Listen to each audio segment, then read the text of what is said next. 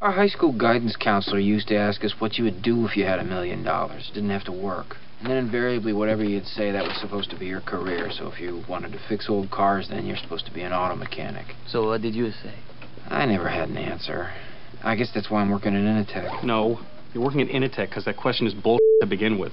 If everyone listened to her, there'd be no janitors because no one would clean up if they had $1 million. If I had $1 million, if I had $1 million.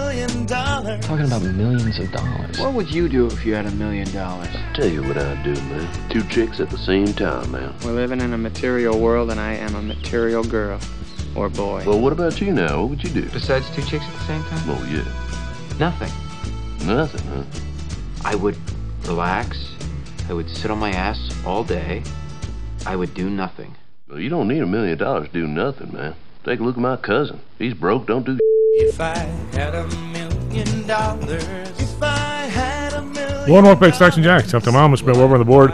SP futures up 27. NASDAQ futures up 98. Maybe an up week here. Who the hell knows? We'll see. Brandon, how are you, buddy? I'm doing well this morning, Chief. How are you? Oh, hanging in there. Back into society after disconnecting for several days. Yeah. Well, you know, we still kept shooting everybody. So, I mean, it wasn't like everybody took the weekend off. I'm catching up on that stuff. I heard briefly about Dylan Cease's one-hitter that he lost with 2 outs in the ninth. Yeah. I saw briefly that the Notre Dame Irish were ahead at the halftime, and then they lost the game, but I didn't see a play of either one of those games this weekend. I've been in Michigan with my family, my kids, my grandkids are over for the holiday weekend, and completely disconnected, and it was a pleasure. Well, the fourth quarter of the Florida State LSU game was something to watch, so that you might, if you can find that one somewhere on YouTube, you might want to watch that. It was pretty interesting. The Irish game was Brian Kelly's debut. Yeah, and he ended up losing it. You're still talking with that south side of South Bend accent? Oh, I don't know. All those guys are, well, I won't say all of them. I shouldn't do that. But some of those dudes are, I'd say, two-faced. Is that a fair assessment? Really?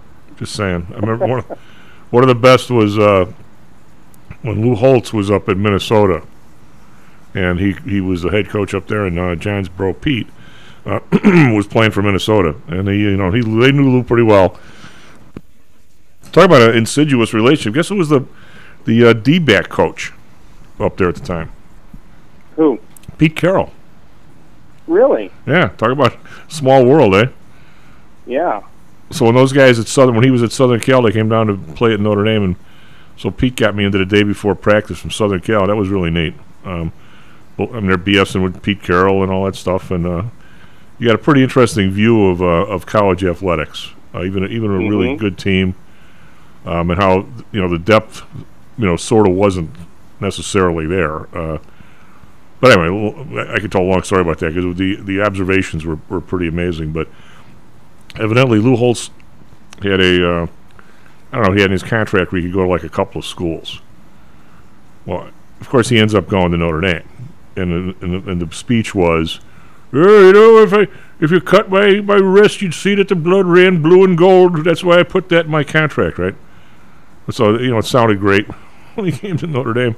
Well, Pete said he thought he was getting the job at Ohio State, like the year before. Oh, if you cut my wrist, you would think the thing ran what, red and silver? Scarlet and red. So it's not like these guys, whatever. I mean, it's an interesting profession, and they all know each other. They all know who are good coaches. That's why when somebody gets fired, that's why who was one of the listeners. Some lady was out. No, wasn't. Yeah, well, she's a listener. Somewhat of she's a contributor, actually. She couldn't believe that Matt Nagy got a job back at KC. I said, hey, the guy's a good coach. That's why they hired him in the first place.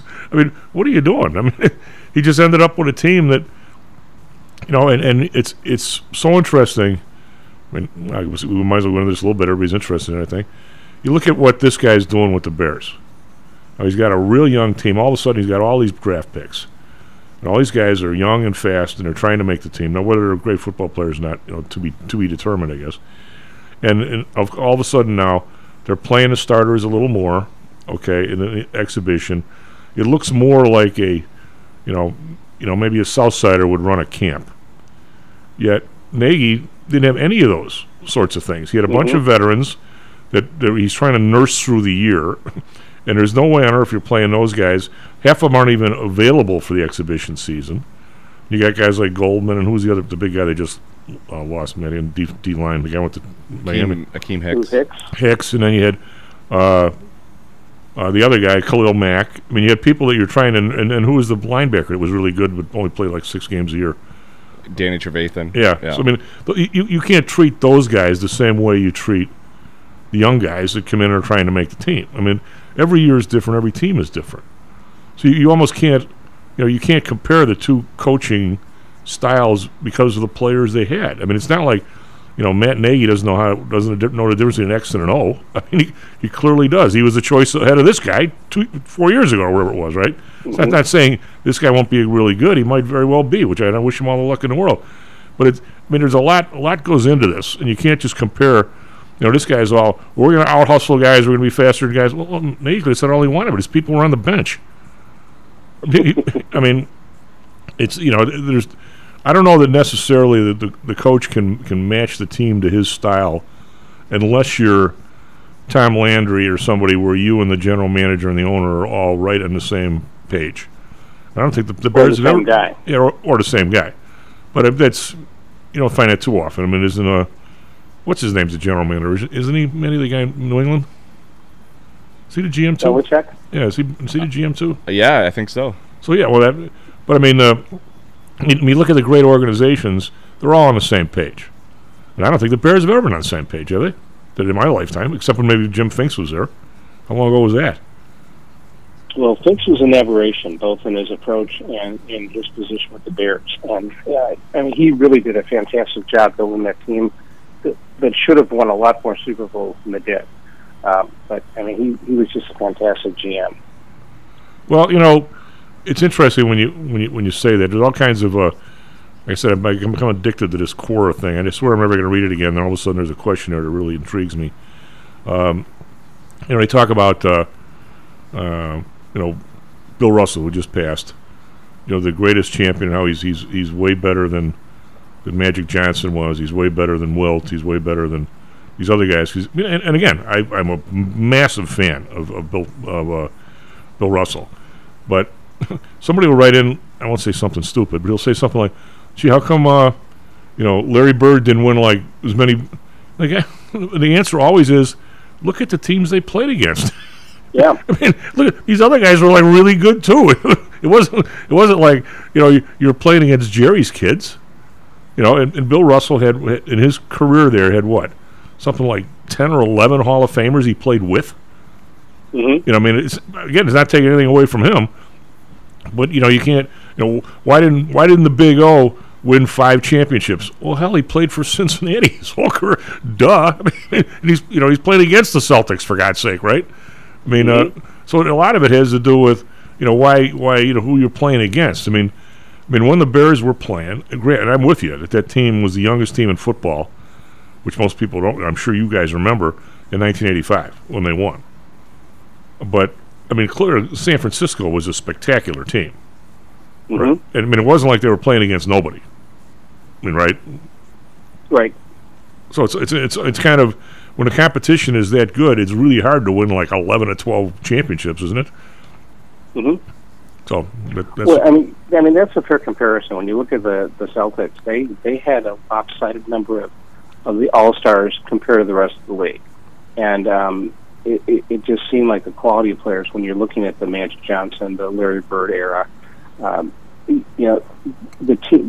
real superstars were spread out more on other teams, and it's hard to win. I mean, it's hard to win even today in any sport consistently. Well, the year that Wilt won at Philly, was it Philly? They had in Philadelphia. They had arguably one of the best starting fives ever. Wasn't it Gus Johnson, Chet Walker, Hal Greer, and who's the other guy? Wally. The guy they're playing for the Bucks forever. Wally something. The other guard. I mean, Chet Walker, why he's not in the Hall of Fame, I have no idea. I think he's a little too outspoken, but Gus Johnson was one of the original power forwards that tore down backboards, right? And he was a massive man. I mean, nobody wanted to go up against that guy. He was meaner than Wilt. So I mean, they had, and then all of a sudden they lost one or two guys, and you know, that was the end of it. Hey, I don't know if I tried to send this to you, although online they're not so good. I don't know what Audrey gets this thing, and I don't want to go into it too deep, but boy, it's, if you take the whole thing, there's this paper that comes out in Orleans called the South Cook News. Now, it's clearly driven from the right wing, shall we say, a little bit, Brendan, but I tell you what, you know, just with their choice of articles, but they're getting all it had more information in here than I've seen in ages regarding schools. Mm-hmm. Brendan, it's brutal. It is friggin' brutal. Everything we've sort of talked about is in this paper.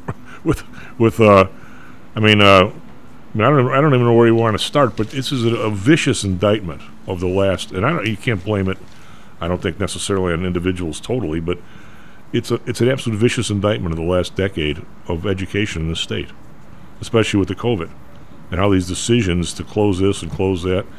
You know, they've got here numbers from 2001 to 2022.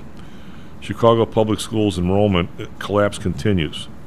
At 435,000 kids in 2001, they're down to 330. Mm-hmm. Yet the budget is up 30%. Yep. I mean, it's when you spent the weekend up in Michigan. I'm sure you're talking to all kinds of family members, and just guessing your family's not shy about talking about what's going on in the world. No, they're not. I would say that, you know, I listen to the financial talk shows, and the people who are doing very, very well, and the whole thrust of it all day long seems to be to tell you how good you're doing. You know, as Tommy Shanahan would say, they're peeing on your shoes and they're telling you it's raining, you know, type of thing. And I don't know. The more I look around, Brendan, I see driving by places on a Sunday night in front of a bar, and I see two cars in front of the place, and I don't know. One of the guys in the building here is you know, he's always driving an old car, and so his I don't know what the thing is, 2002 or 4 Chevy van. The trans blows, and of course, even his Hispanic buddies that supposedly are going to give him a break want like $2,500 to do a trans. We're not talking about a heavy-duty vehicle. We're talking about, you know, a minivan. And I said, well, you know, let me make a couple calls. You know, I might know some guys. Got to get a guy, right? So there's a guy that I know that might be a little cheaper, but I want to get some kind of lay of the land for, you know, for what the price is. So I called the guy who did my transfer case on the Suburban. That are not cheap, but they're good, right? So I said to the guy, hey, I got a buddy. Here's the car, blah blah blah. And he goes, we can rebuild that right here. And I said, okay, now what's that going to run? He goes, and the prices he was getting was like $2,400. The guy goes, yeah, that's like $2,350. You know, so it's like right in the middle. And I go, you know, it seems a little rich if you guys could rebuild it your place in a day. You know, really? He goes, last year it'd have been $1,800. I go, okay then. Now this dude has no more chance in hell than being able to write a check for 23. I mean, you know, he's got good credit. I mean, has credit cards and anything like that, so he can easily throw it on a credit card. But the idea is, there's no way on earth that this guy's going to write that check. And I have a feeling, Brendan, that we're reaching the end of the rope here for an awful lot of people. And when I say that, I mean I'm going to look again at this, which I don't want to do on a Monday morning, with the savings per family. Last week it ducked under $8,000 for the first time in like a really long time. It's going down like $100 or $200 a week, and the credit card debt is going up. And I don't see how the hell that we're gonna we don't have a really bad ending here. And now people are starting to get laid off, even though we had the numbers Friday that allegedly were spectacular, right? But and I don't know who makes the judgment as to who. I mean, what Carl said that the what do you call it, whatever the unadjusted number, the number came in at 315 positive, right? So the unadjusted number was minus 300,000. Now the good news is we did seem to get a lot of people who were not in the labor force came back in. So I think that's a very positive. So I mean, I don't think the numbers were horrible at all. But I don't. How does somebody who decides to make a 600,000 person adjustment? I mean, when you and I went to school a long time ago, everybody did have a summer job, and you did have this massive flip as everybody having back to school in August, right? I mean, there were guys that were guys and ladies that were lifeguards. There were all kinds of summer jobs that all of a sudden didn't have them. I don't think that's the same anymore. Do you?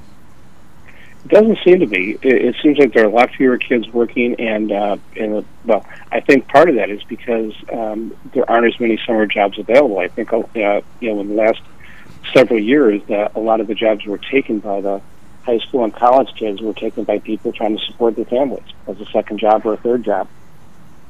Well, I mean, so now this week I just kicked this up. We're down to $78.34 in savings per family. It got up to $55,000 when they sent out all the checks for the PIP stuff and everything. So it's been going down relentlessly, and the credit card debt continues to go up. And credit card debt's now $1.158 trillion. Brendan, our people are running out of dough at these price levels, and I don't know what you do about that. But your wealthier population to me is dropping like a rock. Of the bottom 80% anyway. Well, I think you're right. That I think a lot of the wealthy people are still doing much better than they were before, and to some extent they're still supporting some of the economy by the jobs they create. But there's more automation. There's downward prices on wages, or trying to keep downward prices on wages, ostensibly to control inflation. So I mean, there's a lot of things here, but I think ultimately your statement is true that the middle class is going away completely. Those who are below the middle class are struggling to make ends meet, and the wealthy are getting wealthier, tremendously wealthier. Yeah, it's well, I don't know if you listened. You were doing better things, but we had Karen on last week, Karen Reeves, and she was talking. Maybe you can get some of the history of this, and I'm not as accusative as actually she was, and a few other people have been. It appears there's a big, shall we say, split in the road between the jobs that are now available and the education for people. Well, for instance, we're going to lay off how many thousand people in the mortgage industry, and yet there are incredible jobs available for people in machine work and anything like that, engineering, all those kinds of things. As we bring, I don't know how successful or whatever it is with who knows whether Trump, somewhere between him and the last few presidents and what's going on with China, we are getting more work back here, right? And we're also having the places that have stayed in business, even though others were falling around them, your basic industries, shall we say. From what I understand, Brendan, now have a real problem with maintenance because their machines are 20, 30, 40 years old, and they either need them fixed up or new ones or stuff, and they're having issues. They've been making 30 widgets a week, and now people want 50. And now that causes, at the very least, fixing your old crap, that's right? That's part of the problem. Yeah. You're right on that part. That's part of the problem. The second part of the problem is that the people who knew how to fix them or know how to fix them are getting older and either dying or retiring. Right. And there's not enough in the pipeline. I mean, take, for example, one that's not in the machine industry or fixing equipment, but just also look at what some of the companies are doing. There's a mismatch of folks who are able to perform jobs and where the jobs are. I think that's why you don't see this disparity in the unemployment numbers. And how can unemployment be so low when there's so many jobs available? Well, one perfect example that I see is what's happened in the airline industry. When COVID hit and the airlines was shut down for a year or 2 years, they got rid of all the pilots. Now, it's one thing to get rid of or to reduce the staff of flight attendants, because the ramp up to teach people how to be a flight attendant, for example, is much different than you need for a machinist who's going to work on the jet engines or the pilot who flies the plane. And when you get rid of a number of pilots of senior levels, it takes too much time in the pipeline to just throw a switch and say by next week we'll have enough pilots. No matter how many people are available, no matter how many people want to be pilots, it takes time to train them for that job. And I think the same thing is true with with different types of machinists. Well, you need time to train them how to fix the machinery. Well, why don't we have any common sense kind of stuff coming out of, I'm not blaming the Democrats, any administration that says, wow, it looks to me like maybe we should extend the retirement age of pilots for a year. Well, despite the throwaway comment about not blaming the Democrats, which it seems like you were doing, well, but I think it's well, I mean, it's Trump, kind of universal. But Trump could have done that. Trump could have done that. Pardon me? I said Trump could have done that. He didn't. Yeah. Well, okay, I'm not even going to go down that path. What Trump could or could not. Well, what I'm saying is we still don't some of the obvious type stuff, and we've heard. I don't know if you listen in much, but Kevin has talked about how Ivy Tech, their place, has sort of recognized this on the blue collar side, and they've been ramping up their training in Indiana in their school. He's talking his own game a little bit. He's talking it because he's doing it. It's not like he's kidding us. They have, they've got welding, they've got machine control training, they've got all that stuff going there. And they're expanding it, obviously, but it's already in play. Now, my question is, with the way I'm going to say, I'll take a shot. The way the unions and the way the city government here and the state government here, if they see the need, Brendan, what are we, a decade away from them doing anything? Mm-hmm. I mean, we can't. The slowness of the Chicago public schools, the state schools here. If we decide we need welders, they're going to have 15 meetings over the next 4 years to make sure that we need them. And by the time they come up with them, we're not going to get a load of this. Again, in this paper, Brendan, and I know you're pretty close to some of these guys, but I in my wildest dreams, I never. Chicago public schools, most empty schools. Where's Manly High School? I have no idea. That's on the south side. Student capacity. On the west side. Student capacity 1,296. Now the source is from the CPS. Now I'm assuming these guys aren't cheating on the numbers, but maybe they are. I don't. Guess what the actual enrollment is? Probably about 300. 64. Okay. That's a common statistic. I didn't know it was that low at Manly, but I agree with you that that's been a problem for CPS, the CPS administration. Going back to when Rom closed the 50 schools, you may remember that about 8-10 years ago, and the blowback he got from the community. And yet it's hard for me to comprehend, and I certainly cannot justify or defend a decision to keep a school built for 1,300 kids, 1,200 kids that has less than 100 kids in it currently. The idea of what the upkeep has caused, plus the resources to fill that with teachers and bare minimum staff for maintenance, is ludicrous. There should be a combination, constriction of schools and a combination. And you're right that that's going to be a long-term solution only because of the animosity between the CTU and the administration. And the administration has its hands tied because of how strong the CTU is. And I agree with you that that's an example of a union gone crazy with power. And you've seen in some of their elections how vocal the oppositions have been, but they haven't got the votes to turn out people like Karen Lewis, and then Jesse Sharkey, and now Stacey Davis, who are driving the bus from that perspective. But it does not make sense to keep schools open if they've got fewer than 100 kids in there, and their old facilities. Part of the debt problem that the CPS has had over the years is long-term debt requirements, debt service on what they've done to build schools. And of course, one of the problems is when you're building brand new schools, where are you going to build them? Where physically are you going to build them? And by the time they are built, are those neighborhoods still the ones that need the schools? There's no easy answer to that, but the more new schools you build, the more expensive they are. And if they're in the wrong neighborhood because the demographics don't support a bunch of children in that neighborhood anymore because they've moved 3 miles away, well, then there's a really big argument that you've wasted the money because of poor planning. The other part of that, though, is to make sure that you're closing down the schools that need to be closed because they're out of date and they're no longer used by people in the neighborhood. Well, here's a suggestion. How can we only got a minute here. Tilden High School, 1,608 capacity, 172 enrolled. Why don't we say by December, or by the January semester, we're going to re-up the welding, machinery, and other stuff that place used to have, and we're going to take people there from all over the city to want to come. And maybe we'll even partner up with a junior college or one of those places to get it done in 5 months. Why can't we do that? And if the Chicago Public, if the union doesn't want it, disband them. Screw them.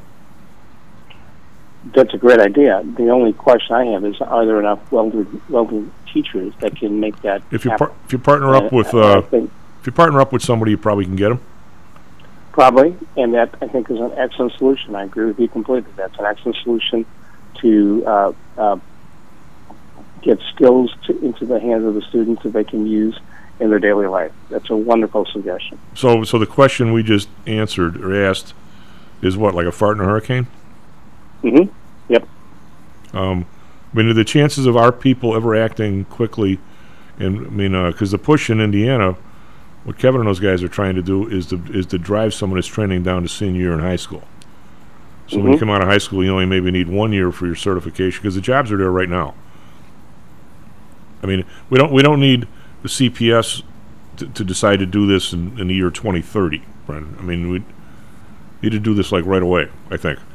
I agree completely, because by 2030 there'll be another issue front and center that needs to be handled with more urgency than whether a welding class is done, because that welding class should have been made, decision should have been made in 2022. So, real quick, because we got a dash, out of the 172 people at Tilden, percentage of students proficient in reading and percentage proficient in math. Guess what the numbers are. I'm going to say, when you say proficient, you mean at their grade level? I'm going to say it's probably less than 15%. 2% and 1%. Mm-hmm. And just as a final note here, tax dollars spent in Chicago Public Schools in 2013, $5.8 billion for 403,000 kids, and now we're at $9.3 billion for 330,000 kids. Brent, could we be doing any worse? Well, that again is a big problem with the school closures over the years, and the CTU insisted that the schools stay open and how heavily their staff, plus their salary drives. When we're talking about lower classrooms as an ideal place for learning, that's one question. But when you're bringing it down to 70 kids in a high school, it does not make sense to have a full complement of teachers for that few students, when you could combine them into different schools like you suggested earlier, or have different programs like welding or other disciplines. All right, but are you back here, or are you hanging up there? Still there, still over here this week, and then in 2 weeks, 10 days now, Dale and I are going on a trip. Oh, yeah. That was planned and paid for in COVID and rescheduled. So we're going to Africa. Try and stay away from like the snakes and crocodiles and stuff. Yeah, we'll be out in safari in southern Africa and Botswana and Zimbabwe for a while, see Victoria Falls. Make sure we stay away from the hungry hippos. Oh, God. You're here next week, though, right? Yes. All right, we'll talk to you next week, bud. Have a good one. SP Futures up 24. ASA Futures up 66. Kind of nice that I was up for a change. Be right back. Stocks and Jacks. How much confidence do you have that your investments will make you wealthy? Do you truly know the odds? Welcome to Luckbox. The control freaks guide to life, money, and probability. Luckbox shows you how to gauge the likelihood of success before you commit to an investment or any other decision. And Luckbox is free for 1 year at luckboxmagazine.com/jocks.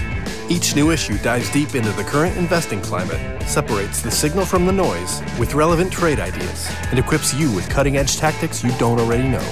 Luckbox is the essential magazine for proactive investors who are hell-bent on pursuing life, luxury, and happiness through sports, fitness, travel, food, spirits, music, and a whole lot more.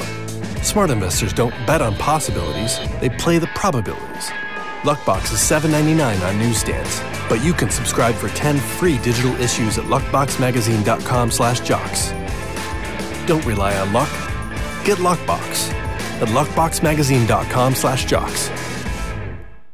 Is your business being challenged by the complexities surrounding healthcare reform or other matters related to human resources management? If so, then Cognos HR can help.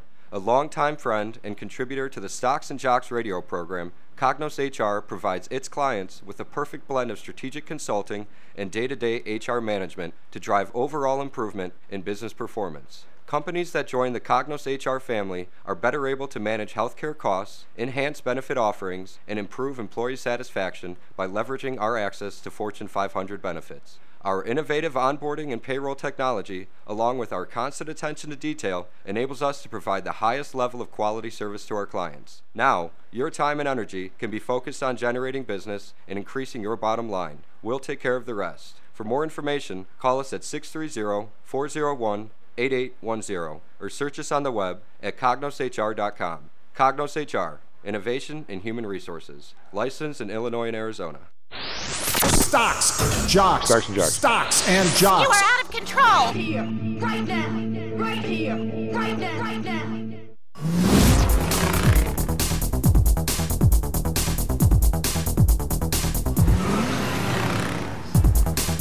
Hello, and welcome back to Stocks and Jocks. I'm Tom Amos, Matt Weber on the board. And it's a good thing I was talking about the crummy stuff in the schools with Brenda, because I'm reading the headlines here around the rest of the world. They're worse. God bless it. Did they get worse after a 3-day weekend or what? What do you think about the guy who heaved himself out the window from Bed Bath & Beyond? The CFO. I didn't even read that. Yeah. Well, the good news is at least the stock is down. You know, it'd be even worse if the stock was up when the guy killed himself. Anyway, S&P futures up 22. They're leaking a little bit. NASDAQ futures up 59. Dow futures up 194. I did say up 22 on the S&P futures.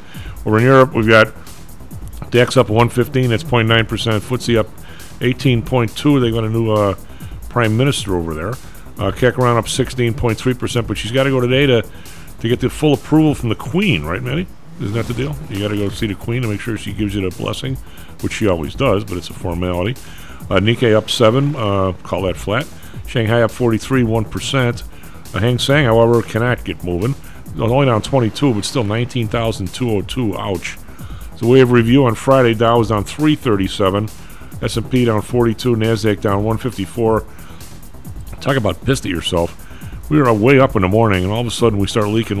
There was stuff that traded 14 cents on the options expired on Friday that closed like $3. That's a nice day, because as soon as the Gazprom thing got turned off, all of a sudden we started heading south and never looked back. Bonds today down 7 basis points, 3.26. The Bund unchanged, 1.56. Japan unchanged, 0.24. Oil down 12 cents, 86.75. Brent down 259, 93.15 as OPEC gave a very, very minor oil production cut. I don't know what they did that for, but it wasn't much what people expected. Anyway, oil's still 86.71, not railing at all. Natural gas down 21 cents, not on to 8.57 after being like mid-9s like last week. RBOB unchanged, 2.45. Gold up 30 cents, 17.22, still in like this 1,700 to maybe 1,800, maybe 1,775 range. Silver up 35 cents, that's 2%. Back up over 18.23. Copper up 3 cents, 3.44. We've got Bitcoin 19,872. It's actually up 157, but lingering under this 20,000 number, which makes everybody nervous. And we've got the European, the euro dollar is still under a buck for us, 0.9925. So actually, I'll say more under a buck than it was last week. Maybe we got for us Trevi Weather Sports. 38 minutes past the hour. Good morning to everyone out there. We had an earlier crash on the Bishop Ford inbound just before the I-57 split. Apparently that crash has been cleared, but there's some congestion coming in on both 57 and the Bishop Ford due to that earlier crash. That's our only concern right now here on a Tuesday morning. But traffic volumes are starting to build, so make sure you are giving yourself plenty of time as you head out this morning, because I think we're going to start seeing more and more traffic post-Labor Day here. Weather today, partly cloudy, a high of 75. Right now it's overcast and 71 degrees downtown. For our Phoenix listeners, sunny and hot, a high of 110 today. Right now it's clear and 88. In sports, White Sox are still in it, Chief, with about 4 weeks left in the season, 3.5 weeks left in the season. They beat the Mariners 3-2 last night in Seattle and are 2 games back of Cleveland in the division. Cubs are off. They'll host the Reds tonight at Wrigley. That's a 6:40 Chicago time first pitch. Diamondbacks shut out the Padres 5-0. Chief. I'm going to say, in all my years of watching baseball, which has been a long time, and I always wished I could have seen Ichiro more, it's probably the first game I've ever watched in Seattle last night because it started at 5:45, right? Yeah, it wasn't a super late start. Joel, how are you, buddy? Doing well, Chief. How are you on this Tuesday morning, back to school day, huh? Well, I'm reading the headlines, and I'm like, really? Moscow doubles down on energy supply warnings. Ukraine claims it's killed over 50,000 Russian troops. Where's there good here? A guy wings himself out of the how many floors from Bed Bath and Beyond. That's not good. Just saying. Not a good week last week. Not a good couple weeks. You always are a little bit nervous when you close. Lowest close of the week was on Friday, and now we're up. It's just one of those situations where you just hope that maintains. So we do have some nice games, as you mentioned. We have faded a little bit, 20 handles off the high, so that's not a good thing. But right now, heading into the quad witch, things are pointing south, Chief. I don't know if there's any other way to put it. As far as the overall the S&P 500 goes. I would agree with you. I think the somewhere along the line here, in one man's opinion, Joel, the pressure from the shall we say the top dogs in society to keep this inflation going is more than being matched. I think, especially with this.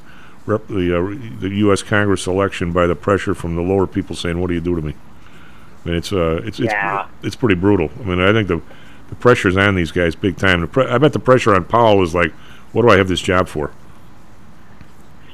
Yeah, well, he. I think I was on since he made his famous pain speech, and right now, the market is running with that. You get one good inflation number, or it wasn't even that good, and the market ran with it. It proved to be false hope, and now you have another number coming up, and I believe it's on September 13th. We'll wait to see what that indicates. Crude oil. They're doing everything they can. If the next person that tells me they have a $130 price tag on it, I think I'm going to punch them in the face. I'm just, I'm sick of hearing about it. And here August was the worst month of the year for crude, and it's not off to a great start in September. You hear about those supply cuts, Chief. I got some land in Florida with a nice view of the water. If you believe those supply cuts, I think at $80, $86 a barrel. I don't care what they say in those meetings. They're going to be cranking it out. They're going to get as much oil out there as possible, and I think the prices reflected that in the backwardation in the markets. When it flips to a contango, then you'll get me bullish crude. But I'm sick of hearing these analysts call for $1.40. $1.25, $1.30, when you still have your farther out months trading at a discount to the front months. You know that, Chief. Well, yeah. Politics aside, politics can clearly mess with the oil market for a while, but God, Joel, you and I, you go back 40 years and look at this stuff. The constant overproduction, then underproduction, overproduction in that industry. It's an inelastic supply, basically fighting against an elastic demand, and you constantly have too many wells, not enough wells. There's never a time when you have 600 wells. You either have 200 or 1,200, right? Yeah, I think also the way I like to look at things from a historical perspective, and obviously, during COVID, back in March and April, you had, prices. I don't even talk about -20 or -40. I talk more realistically about, $10, $15 oil, plenty of opportunity to get on there. You've had plenty of opportunity to sell crude over $100 if you're so inclined. So I look at the historical equilibrium of crude, and it's not it's certainly not $135, and it's certainly not in the negative. I think your equilibrium with crude, when things are all said and done, is just going to, the Citigroup analysts talked about 80 by year end. That wouldn't be unrealistic to me.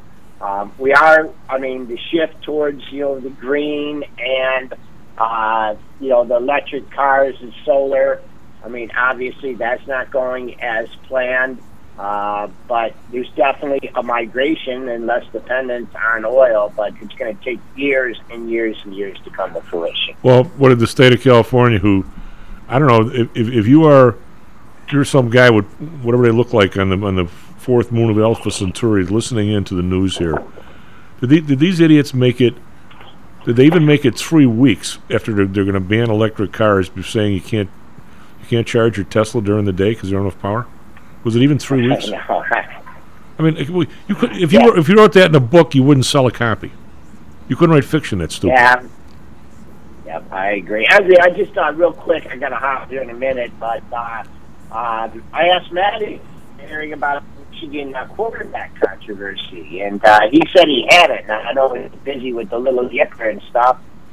Is that made its way into the Chicago media?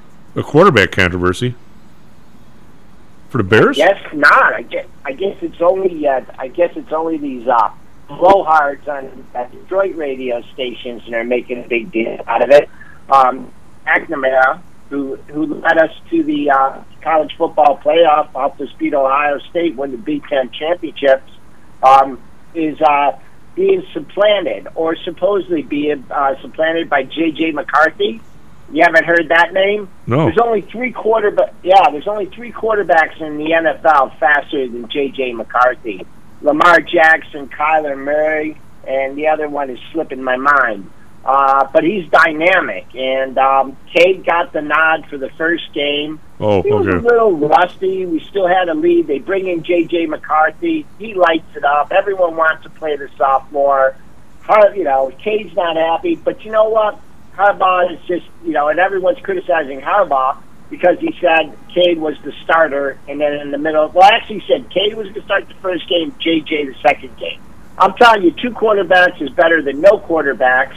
And the Harbaugh's dilemma is McNamara, in my opinion, which is not shared in the Detroit area, is going to be a better pro quarterback than JJ. You cannot run in the NFL. If you're a running quarterback, you're going to get your head ripped off. And I think he's just preparing both of these guys for the league. So I'm sure you'll be hearing about it soon if you're watching any of these college football shows. It's just constant. So maybe I should move to Chicago. I have to hear about it. Well, maybe you got 2 quarterbacks. The Irish don't have any. But on that note, SP Futures up 20. Yeah. All right, up 50. We'll talk to you next week, Chief. We'll be right back. Kenny Polcari. Are you one of the millions of people who suffer with pain? Do you wake up in the morning with stiffness in the lower back or neck? Why are you using medication to cover up the symptoms without treating the actual cause? Painkillers, muscle relaxants, and anti-inflammatories are not the answer. At ChiroMed, physicians are trained to detect the cause of your symptoms and to correct the underlying problem. If you're ready to listen to common sense and do what it takes to make changes in your body that can affect your health for the rest of your life, give ChiroMed a call and set up a complimentary consultation. They are located in Orland Park and can be reached at 708-403-2727. 20,000 patients over 22 years have been treated at ChiroMed, and over 90% of them have had positive results without medication or expensive surgery. Isn't it time you did something good for your body too?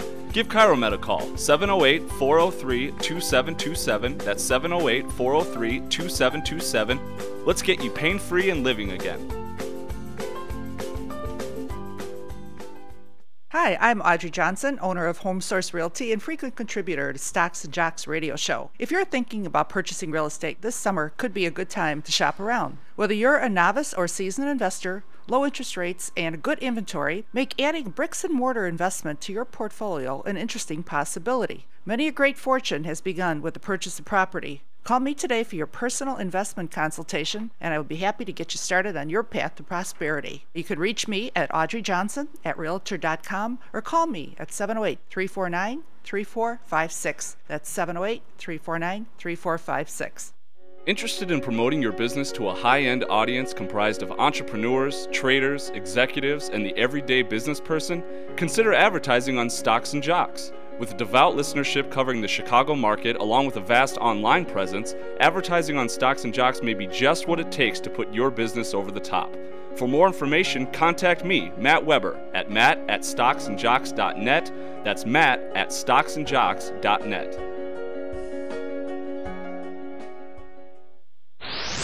Stocks, jocks, Stocks and Jocks. Stocks and jocks. You are out of control. Here, right now, right here, right now, right now.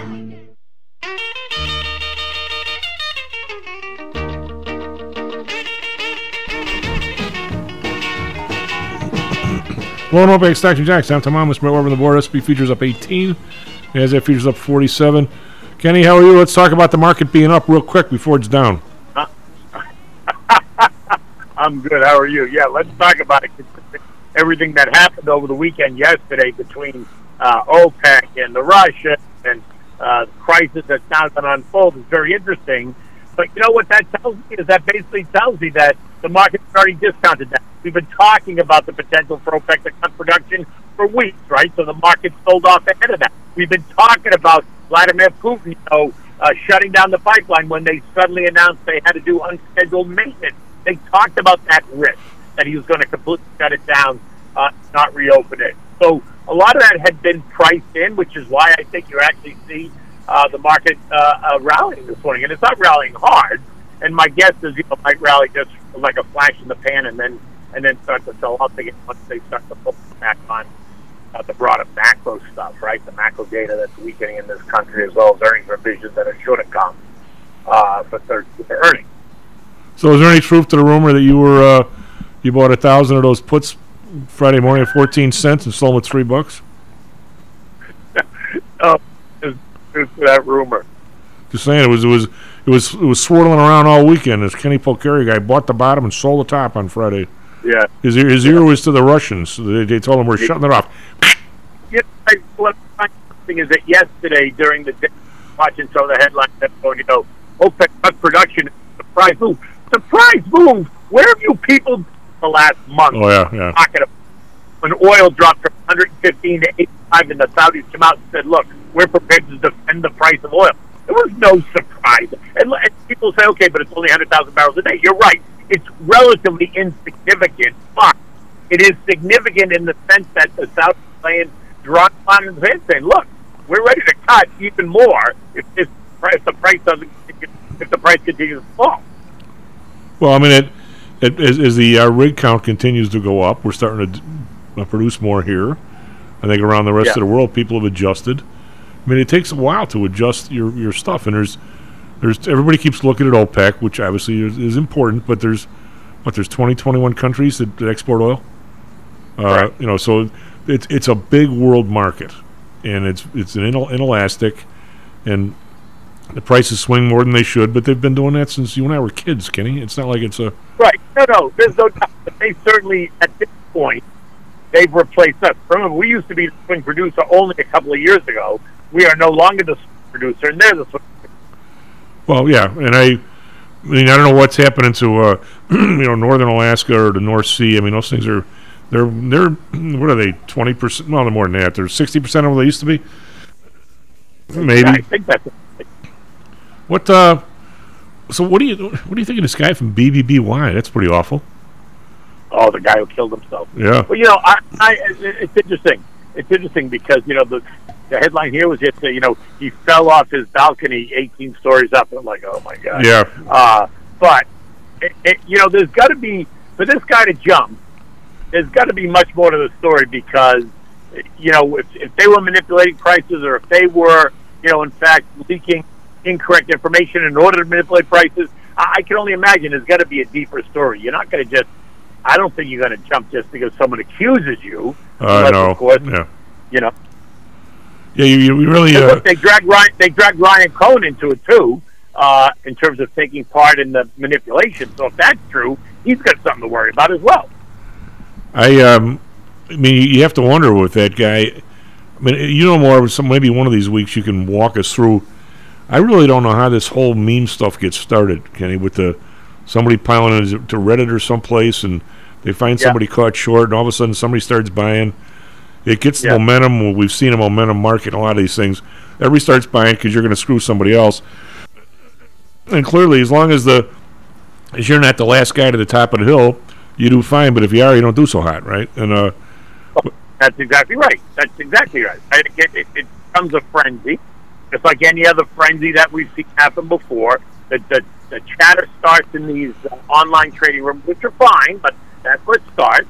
You know, Wall Street Bets and Reddit being right at the top of that list, and yeah, if you're the last guy in, it's a problem. Look at the guy that paid $470 in GameStop when we're all sitting going, "What are you doing?" Oh yeah, the thing was trading at $5 a week and a half ago. Well, you do wonder, the guy Cohen. I mean, he appears. I mean, the story is that he was. I mean, the story he wants to tell is he's just, even though he's got a bazillion shares, he's just a fly on the wall and sees all this happen, and all of a sudden one day says, "Okay, I'm going to fill out the piece of paper in perfect order to the SEC, and I'm going to sell my stuff the next day at $19.50. I guess I could have sold today at $23, but I had to let people know I was selling it. So he's out at $19, and I've got the stock at $7.25 this morning. It sounds like he's purer than Pharaoh's wife, but yet I'm from the south side. I'm going, wait a minute, he's nothing but a fly on the wall and just happens to see this and says thank you very much. I don't know, Kenny. I got to look at something. I don't know. Maybe it's right, but you have to look at what happened leading up to the rapid increase in the price of Best Buy. Right, when they were taking it up on the meme stock traders and the Reddit, they were taking it up. But what was the news? What was causing it? Was it just the fact that Ryan Cohen was involved? Was it just the fact that he owned a big stake? These guys all jumped in because it was Ryan Cohen. And if that's the case, and he did nothing to manipulate it, or they didn't, him and the guy who killed himself did nothing to manipulate the price or leak information that would have helped manipulate the price, then I guess no one's got anything to worry about. But this guy obviously jumped, so he thought he must have had something to worry about. Yeah, I mean, you look at, there's kind of a common thread through all these crummy headlines. Why China's central bank is shoring up the yuan. All these governments are into their eyeballs, Kenny. I mean, you can't, when you look at the market, and you and I, have our discussions, and we fly back and forth each other a little bit, you can't ever, I mean, in my opinion, when you look at the market, and it's down, and it's in the market, and all the things that you look at, which, by the way, I certainly love to hear, you can't, I don't think you should, can't is the wrong word, you should never forget that before COVID, the government poured 40% more money in the economy, and the market went up 40%. The idea that guys like you and me were just geniuses, and all these companies are making so much more money, and we were so smart, we saw that, and what was the old saying? Never confuse brains with a bull market. Right. I mean, if the Fed decides to pull half of this money out, which I don't see them doing, if they did, why wouldn't you think the market's going to drop by half of what it went up? I mean, they're the ones that pumped it up. Your point, I don't think anyone really believes it, although, they reiterated the fact that starting this month, they're going to start taking $90 billion out, which I think is interesting because they didn't even take the $45 billion that they were supposed to take in July and August. They didn't do that. And now suddenly, this month, they're just going to, just like that, they're going to snap and start taking $90 billion out, which $90 billion I know is like a pitbull on your backside, but that's not the point. Again, it's are they going to do it or not, and then what message does that send? I don't think they're going to do it. They haven't really told the truth for how many years? Right. They're not going to do it, and that's where the market. That's where the right, because the market also believes they're not going to do it. So we've got 8 different Fed heads that are speaking this week, starting tomorrow, Thursday, and Friday. J.J. Powell's on Thursday all by himself. Tomorrow there's four people speaking, Larkin and Messer, a couple of others. And on Friday you got George and Evan, a couple of others. So there's going to be a lot to listen to. And so the speculation now is, they prepared us for 75 basis point increase at the end of the month. They've all gotten very hawkish. They've all gotten very aggressive. And now suddenly it goes, no, they're not going to do it. And so you're going to hear that this week. If you got 8 of these people who all become very hawkish, suddenly start to waver, that's them market ready for maybe they're going to go 50. They want to let the paparazzi know. They don't. They want it to marinate for a couple of weeks before they just go and do it. So it's going to be interesting this week to listen to how all of these Fed heads speak. Kenny, I just think of and my conspiratorial brain, which I don't know, I hope I don't really get there, that conspiratorial, but maybe I'm there, I don't know. Under no circumstances, even if it's good finance, that these guys want the market down another 10% before the election. They just can't. I agree. They don't want it. That's right. They don't want it down, which is to your point, why the Fed, and I agree with you, why the Fed is not going to do quantitative tightening and raise interest rates right now. They're going to do one or the other. No, they're not mutually exclusive, though. They're going to try and do one or the other. I mean, because it all has to do. But they got to. I mean, I don't think they're going to get away with doing nothing at the end of September to raise, right? They're going to either go 50 or 75. I still think 75. I think it has to be 75. I don't think there's one iota of information that's changed that argument. Kenny, just real quick, we'll talk about this more next week. We only got a minute or so. There's this general view of a Fed for 2 years telling you there's no inflation when every third grader knew there was. Does anybody really count on them to fight it effectively? And then you look at some of the stuff here in Illinois. You see this constant. Everybody's going to get tough on crime, and yet every weekend there's just as many shootings. And in California, what an embarrassment to ban gasoline cars, and 2 weeks later saying you can't charge your Tesla up. I mean, just people's general view of the people we elect and stuff. What is wrong with us? I mean, does anybody have any confidence in any of these people? No, I can't, because also is I think the conversation is dragged to both ends of the spectrum. You got the far left and the far right driving the conversation, and no one's paying attention to the majority of the country in the middle. Nobody's paying attention, and so I think that's what's frustrating. That's what's creating all this, the divisive behavior, the name calling, back and forth. Who's a communist? Who's a fascist? I mean, it's bullshit, right? Oh, yeah. It's all phony. Well, I can see you're a fan of Tricky Dick, the silent majority. Listen, I am fiscally right, both a little bit left. I'm not on either end of the spectrum. You know what you are, Kenny? With that, that's exactly where I am. We're adrift. Yeah. We're adrift is where we are. Yeah, right. We are. No one's paying attention to us, and No. we represent the majority. That's what's interesting. I think we do. Kenny, take care of yourself. SP Futures up 27, NASDAQ Futures up 82. Right back, Professor Harold Snar.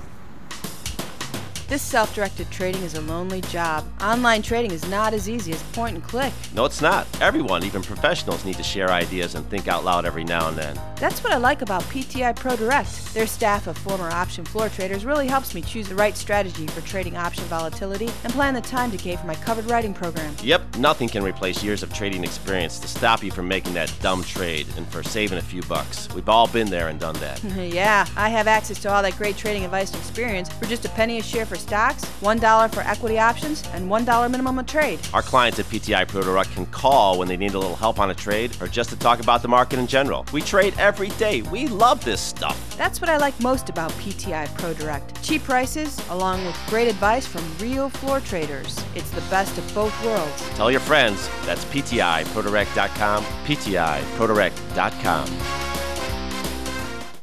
Hello, this is Tom Howell, the Chief. Confused about investing these days? I suspect you are not alone. Investing was never easy, although at times it may have seemed so. I think one reason behind the current concern, although maybe not explained as such, is how the fluctuation in the American dollar and the associated politics is affecting your investments and your wealth. It may not be enough to make some money in your investments. You may need now to make enough to exceed the amount that your leadership is depreciating the value of the dollars you've worked your whole life to accumulate. That same leadership has seen fit to maneuver risk-free interest rates to near zero. Providing positive risk-averse returns in a zero-interest and declining real wealth environment is by far the toughest assignment I've ever had in my years as a money manager. I'm sure that a lot of you have heard that one way to possibly deal with this problem is to invest in so-called hard currencies like silver and gold. The idea being that they will retain their relative value in the face of devaluation of paper currencies like the dollar.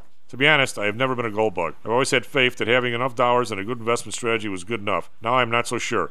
But I do know that if I did invest in gold or silver, I'd want to do it in the same manner as we do at PTI for investments in the market, with defined risk. If you feel the need to invest in gold or silver, we can do it using the same strategies that we use for our protected index program.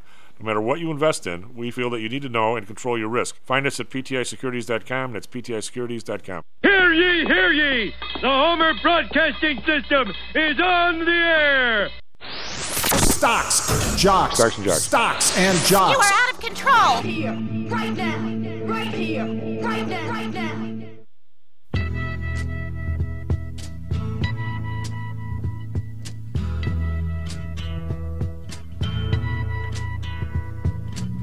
There's something happening here. Low and road-based stocks and jocks. Down tomorrow, you just about over the board. SP futures up 26. NASDAQ futures up 79. Do we have the professor? I'm here. I hear rumors that you have added a fourth university in like Zimbabwe or someplace. You're teaching a class there as well. No, I'm just at NAC. Now, today's my first day. I got to go and get my ID. And I haven't been on campus yet. This COVID interview process is interesting. They're still worried about COVID? Well, everything kind of went online. So, my interviews were online. I didn't fly in. I haven't been on campus yet. And my first day on the job the first day on campus will be my first day seeing the campus. So it's really kind of strange. Yeah. I don't. Like before the pandemic, you would interview. They call you on the phone, have an interview, and then they'd fly you to campus if you were the top 3 candidates, right? That they were hoping to get. And then you'd walk around the campus. You'd have interviews with 4 or 5 different people. You'd give a presentation, and then you'd meet with people, and you'd meet with the provost and the president, perhaps. And all that was in person. Now, it's weird. I haven't been on campus yet, and today's my first day, so it's really weird. You have a map or something to help you out when you get there? Well, I have my Google map. I got to go down to Washington Street in Manhattan, so I'm going to ride the Q and then get off of DeKalb Avenue and jump on the R. And barring any delay, I'll be there about noon. So. Oh God. Do people in academia have any idea? I mean, the rest of the world has been over this kind of for a while. If you get any other business, you're just running it. Are you? Well, my brother-in-law says you have to wear a mask on the MTA subway system, and he says only 20% comply with that rule. Yeah. So I think even New Yorkers have gone past it, right? Well, I mean, if the idea, who would have thought they even worked? I mean, whatever. But yeah. Well, the CDC. The CDC says it stops droplets. The mask stops droplets. The problem with that is when the droplet evaporates, what happens to all those virons in the droplets? The virons are really, really small. They're 1/50th the size of the average pore of an N95. So when those droplets evaporate, the virons are flowing in and out of your mask. Yeah, so in that regard, they're pointless. I just. So are you a big enough shot now where if you test positive, we'll hear about it on national news? Helsnar, test positive, minor symptoms. By the way, he was fully vaccinated and boosted 48 times, and he's thankful for all the shots, or else he'd have it worse. Is that going to be well, it only make the news in my household. So how big do you got to be? I want to be big enough where if I get it, which I don't think I will, 'cause I already had it way on, but if I got it again, I want the whole world to know about it. Say, Chief got COVID. Who cares whether I have it or not? Well, yeah, but if you're an advocate for these vaccines, which they're not, vaccines stop the spread and stop disease, and these are just like flu shots. Flu shots don't stop spread. They don't stop disease. They don't stop symptoms, right? So, one, they're not vaccines, but I don't know, Tom. It's just. It's a crazy world, man. If you go online now, I challenge you, because when Eliani was here, she was a challenging lady. She challenged me to find a definition of vaccine that does not include a flu shot. And I could not find one online. And so one one of my wacky buddies, which I have many, and I'm sure that I belong right in with that group. I tell you this, Betty, that I talked to our buddy, I won't say nameless, my buddy nicknamed Skippy. He says the next time you go to an old book sale, pick yourself out a Webster's from about 30 years ago and put it in your bottom drawer. Because you're going to be the only guy that's going to be able to tell people, because they're going to scrub the rest of the definitions out to what the current definition is. And I'm like, I never even thought of that, as conspiratorial as I am, and he's absolutely right. He's absolutely right, Al. Yeah, I'll go to the bookstore where Dan Aykroyd's character in Ghostbusters ran that occult bookstore, and I'll pick one of those up for you. Manny, do we need an occult dictionary? It'd work well in this office.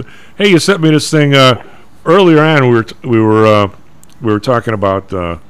I was on the south side most of the weekend, and just the people you talk to there, and we went to a couple of places, and I think, from my point of view, the economy is absolutely falling apart in some of these areas.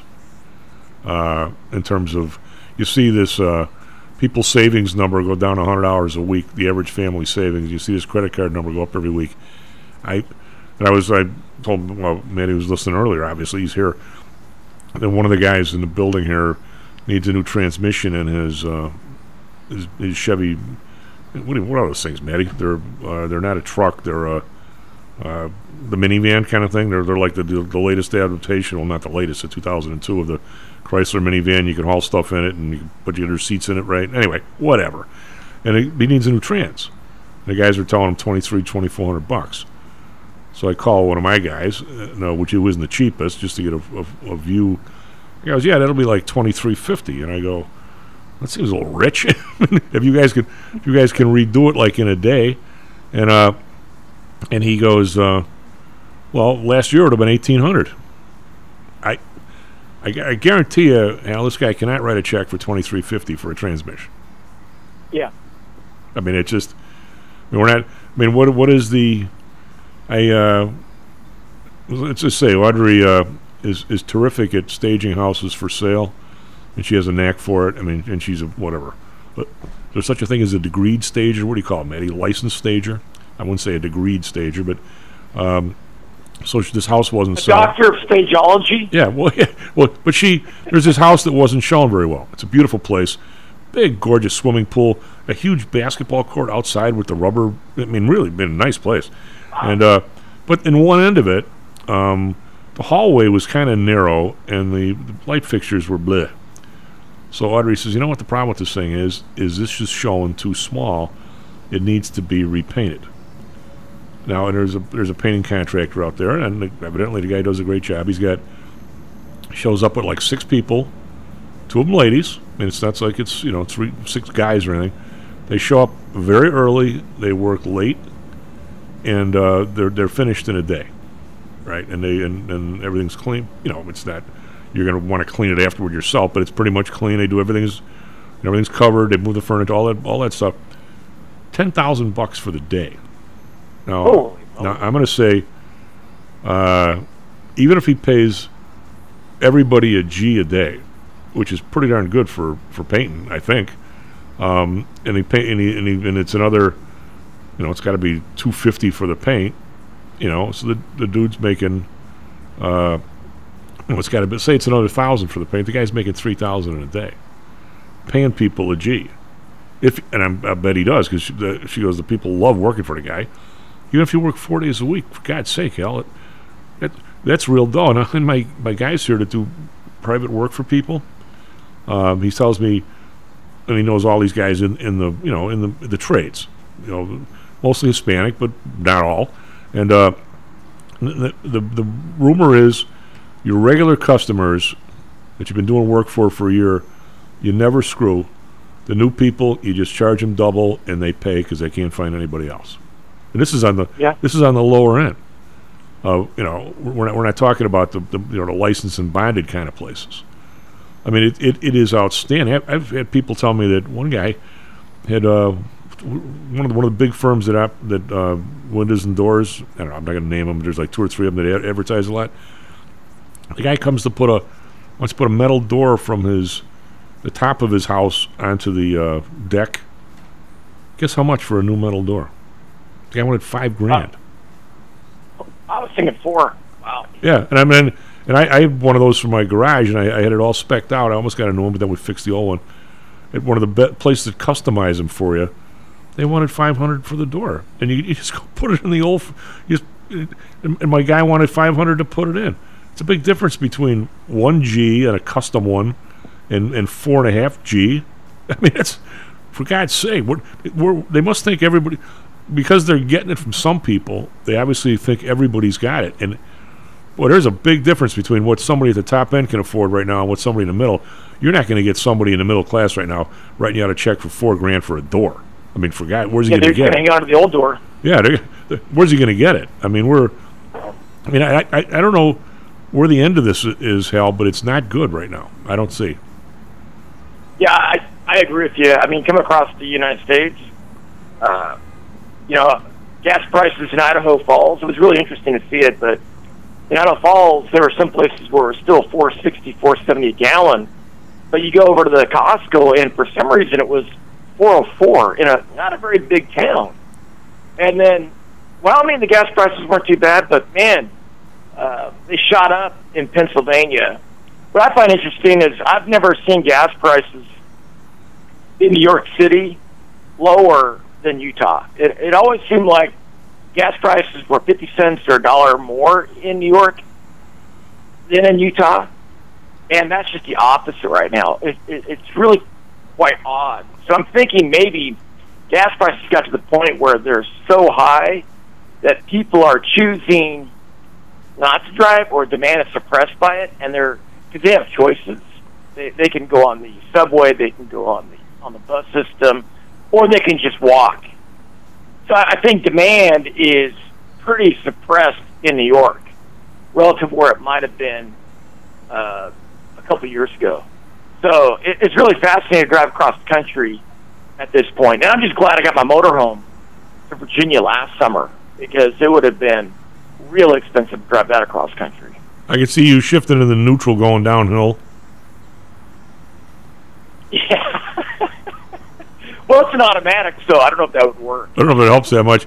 But here this brings up another question. I mean, and Maddie hears me say every day, probably ad nauseum, RBOB, which for those that don't know, it's the price of unleaded gas in New York Harbor, correct? Isn't that that's what the delivery point is for RBOB? Are you with us, bud? Is that me? Oh, I thought you were talking to somebody else. No, I'm not sure about that. Yeah, it's the wholesale price of gas in New York Harbor. Okay. That's the delivery point.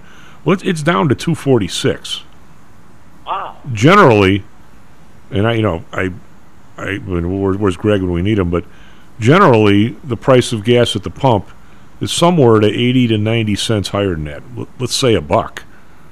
That's the spread, and now we're talking it's pushing almost $2. So something somewhere in the system, these guys are now. Some of it is the absurd summer blend in Illinois, because you run into that kind of crap where there's only 3 refineries that make the summer blend.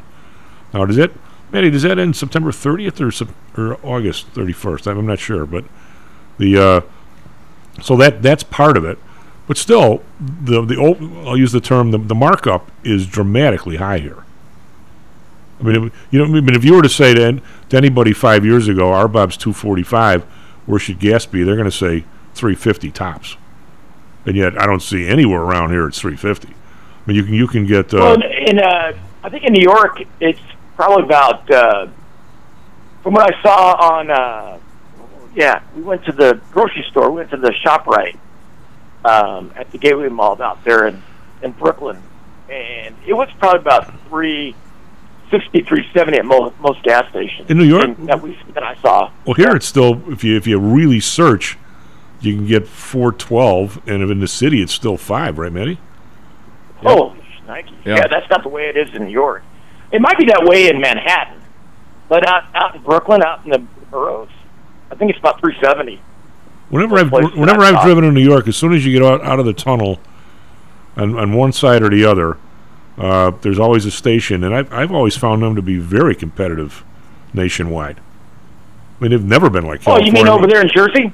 Well, yeah, either side. There's always like two stations on either side of the tunnel or the bridge, and they're always competitive, I thought. Yeah, Manhattan prices tend to be probably 50 cents or more higher than, say, in New Jersey or Brooklyn, I think. Yeah. The guys who really get screwed, you want to have a gas station right next to a place where you put in boats, like in Lake Michigan, because everybody's filling up at the gas station. If you fill up, I was in Audrey had a party for one of her old drum corps pals last week, and one of the guys there has a pontoon boat or he did have, now he just rents one up in Wisconsin. It's over $6 to get it on the water. There's the deal you want. I mean, it's I don't know where this ends. I don't. You look at home prices, whether it's the 20 city Case-Shiller or the national. Finally, that thing is kind of the acceleration in that those indices, like Case and Shiller, have slowed. So I think the Fed is about ready to pop those bubbles, and they might be already popped because I think those data series at the Fed's website are back in June, so they might have popped already. But yeah, they're just straight up. I mean, they make the housing bubble of 2006 and 7 look like nothing. Well, if you went on national TV and you said that, you'd get the hook. I know, probably, yeah. Yeah, I'd be flown to Gitmo for a nice vacation, right? Yeah, I have a question. Black Hawk helicopters. I know you are a full professor at like 15 different universities now, and I've been known to read a book without pictures. Why is it that very few people seem to get a grip on the fact there's a difference between inflation and price level? Well, I think what it is a lot of the people that get hired at investment banks or get hired at CNBC or Fox Business Network or the ones at the prestigious universities, I think they're all trained the same way. And the thing that I think benefits me is that I never got an econ degree. I took like 2 classes as an undergrad in economics, and then I got a math degree. And I went and got my PhD in economics after I took mathematical economics in a master's program in mathematics. So I never was baptized in the faith. And so after I graduated, I used to joke to people that people who didn't like mathematical economics could do math. But, man, I look back at myself, 20, 30 years ago, and I want to slap myself for saying that. But yeah, I started teaching macro principles using mainstream theories.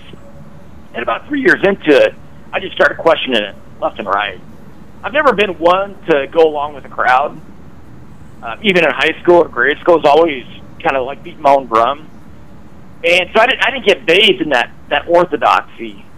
And I started drifting away from it probably 2008, 2009. And I think I was completely divorced of that whole, I call it an ideology. It seriously is. And it got so many things wrong in 2007 and 8. I used to joke in my macro class at Westminster College that macro is in the basement. We're teaching in the basement because macro is literally in the basement. Why? So I just think these guys have gotten a training as this groupthink, and they don't think in real terms; they think in nominal terms. And two questions. They think that the Fed. I think they believe the Fed is like some market institution that's not. Well, clearly not. I mean, yeah. Just out of curiosity, what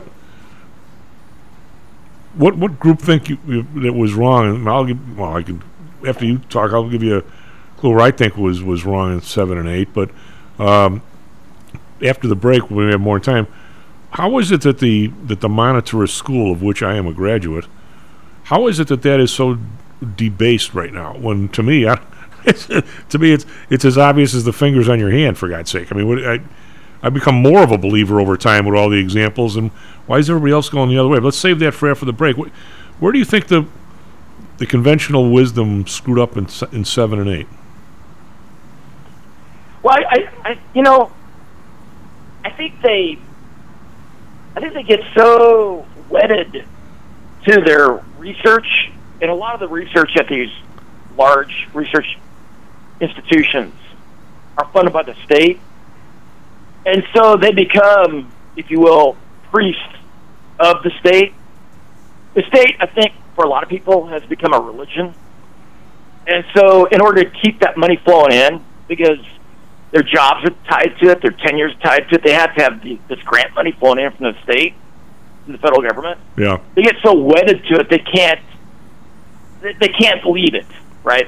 They got 20 years invested in this interventionalism of fiscal policy and monetary policy that they can't divorce themselves from it. Even when it's hitting them in the face, they're going to go down with the ship, right? Because they have so much invested in it, right? Their whole career is wrapped up in it, right? Their research. So they have to kind of find a way to defend it, I think.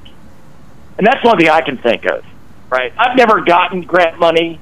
I've never sought out federal grant money. Well, I did seek a grant because I had to at A&T State University in Greensboro. I had to do it for promotion to full, but I didn't think I was going to get it, and I didn't get it because the research questions I was asking, the federal government was not interested in knowing the answer to it. Well, I mean, I think if you do any, I guess I can push back a little bit here. Even if you do the policy, I think like you and I would want, you're intervening to a point. You're just not intervening to a. In other words, I would like to see them grow the money supply, which is very difficult, by the way, to control. I mean, so it's not like it's a nothing job.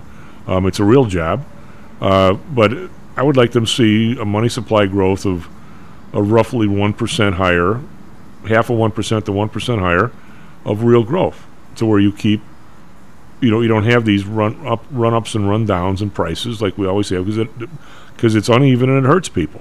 I think it should be even. Yeah. If the Fed is going to persist, if we're going to keep the Fed around, which I think there's no way it's going away. So in a pragmatic sense, I think you're right. The least worst thing to do is grow maybe M2, since they got rid of M1 essentially. Yeah. Grow M2 at a slightly higher percentage, like you're saying, maybe 0.5% more than I would say the population, because the GDP number kind of goes up and down. It's too volatile. I would probably stick with the population growth rate. Well, if you level out the price level, the GDP number should be a lot better. Yeah, because the Fed does create the business cycle. Right. So I think you have to have a stable basis for it, and I think if you grow it at roughly the population growth rate, I think that's probably the least worst thing to do. And all you do is you look for monetary stability instead of price stability. See, inflation, prices going up and down is a symptom of the expansion of the money supply. Well, sure it is. It's not the cause. Sure it is. So I think what you have to do is instead of targeting a symptom, you target the cancer. And the cancer is excessive monetary growth. Well, so I think the best thing to do. I'm not as far out on the tree as you are on that one, because our system here allows the creation of money fairly dramatically, and so whenever, let's put it this way, there's a difference between, you know way better than me, there's a difference between kind of real growth and all of a sudden this spike growth, right? I mean, if you look at you can use the banking example. If you pull out $50,000 from underneath the mattress, which is probably buried in the motorhome now, if you shove that in the bank, and I'm going to go back a ways, say your reserve requirement's 20%, somebody can now lend that $40,000 out to Matt Weber, who puts it in a checking account. We just created $40,000, right? Well, now there's no reserve requirement. Well, that's what I'm saying. Now it's even worse. Yeah. But I'm going back to a more sensible time. But still, you created $40,000, and then if they lend that 32 out to me, and I put the 32 back in, we just created another 32. So, because the economy can, and actually, Hal, I don't know if anybody's done a study about this, but the stock market pretty much acts the same way, right? I mean, if you put down $100,000 to buy IBM at 200, which it's nowhere near, by the way, but if it was, and all of a sudden IBM went to 300, you can now borrow another 50 grand and buy something else. So a rising stock market also can create money, correct? So if the Fed actually was doing its job, when that happens, they have to in order to say, look, we're not going to let the whole damn world inflate just because the market's going up. You actually have to retard money out of the system, correct? Because it's not growing as fast. I think if the Fed just focuses on, if we're going to keep the Fed, if the Fed just focuses on growing M2 at a nice stable pace, I don't think you're going to get these malinvestments as bad. I would don't agree. think you're going to get as bad as malinvestment. I would agree. This overconsumption. I don't think it's going to be as bad. Your swings won't be as bad, but they'll still be there. There'll be some. There's business cycle swings. For the Fed to target the labor market unemployment rate, which is the worst labor market metric you can use, or this price inflation, that is just about as bad as it can get. I'm with you. What I'm saying is, if the Fed, I guess my message here, and I'm screwing it up, my message here is, even if the Fed did what we want them to do and go with the even pace, a lot of the times they're going to be retarding and pushing. I'm saying it's not an easy job, is all I'm saying. Yeah. But I'm saying even that would be a challenge. Well, I think the New York Fed got pretty good at keeping the federal funds rate at its target. It was pretty good at doing. I mean, if you think it's a valuable effort by the Fed to keep the federal funds rate near the target that it wanted to set when it was more kind of a market system back in the early 2000s, it was pretty good at buying and selling treasuries to keep that interbank rate really close to the target rate. So I think they might be able to do it with today's technology. I think it would be very difficult to do that, say, 40 years ago. But you got data coming in at all times, and I think it'd be easier to implement today. Well, there's people. Than it would be. We got to dash the break here, but there's people that bitch about them during the recession. How do they put this money back in? They didn't have the inventory to do that. I don't think. S&P futures up 22, NASDAQ futures up 59. Be back, Mr. Helstar. How much confidence do you have that your investments will make you wealthy? Do you truly know the odds? Welcome to Luckbox, the control freak's guide to life, money, and probability. Luckbox shows you how to factor in the likelihood of success before you commit to an investment or any other life decision. Your brain is smarter than your gut, and that's why you owe it to yourself to read Luckbox. We've made it easy because Luckbox is free for 1 year at luckboxmagazine.com/jocks. Each new issue dives deep into the current investing climate, separates the signal from the noise with timely, actionable trading ideas, and equips you with savvy investing tactics you don't already know, all while exploring how to live your best life through music, spirits, food, sports, travel, fitness, and a whole lot more. Luckbox is the essential magazine for proactive investors who are hell-bent on controlling their financial futures. It's for overachievers and alpha types who don't buy into Wall Street's investment gurus. It's for mavericks who believe in life, luxury, and the pursuit of happiness. It's for you. Smart investors don't bet on possibilities, they play the probabilities. Luckbox is $7.99 on newsstands, but you can subscribe for 10 free digital issues at luckboxmagazine.com/jocks. Don't rely on luck. Get Luckbox at luckboxmagazine.com/jocks. Hello, this is Tom Howell, the Chief. We've talked a lot on the show about risk and suitability, about how your portfolio should match your age, income, and risk appetite.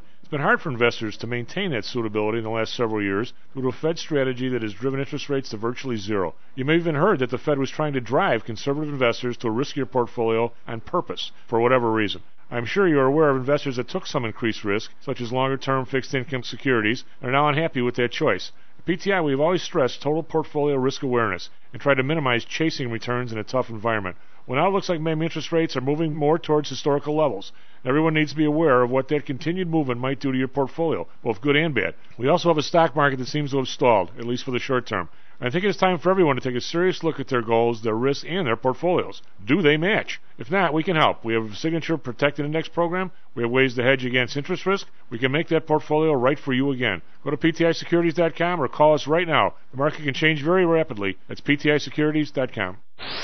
Stocks, jocks, Stocks and jocks. Stocks and jocks. You are out of control. Here, right now, right here, right now, right now.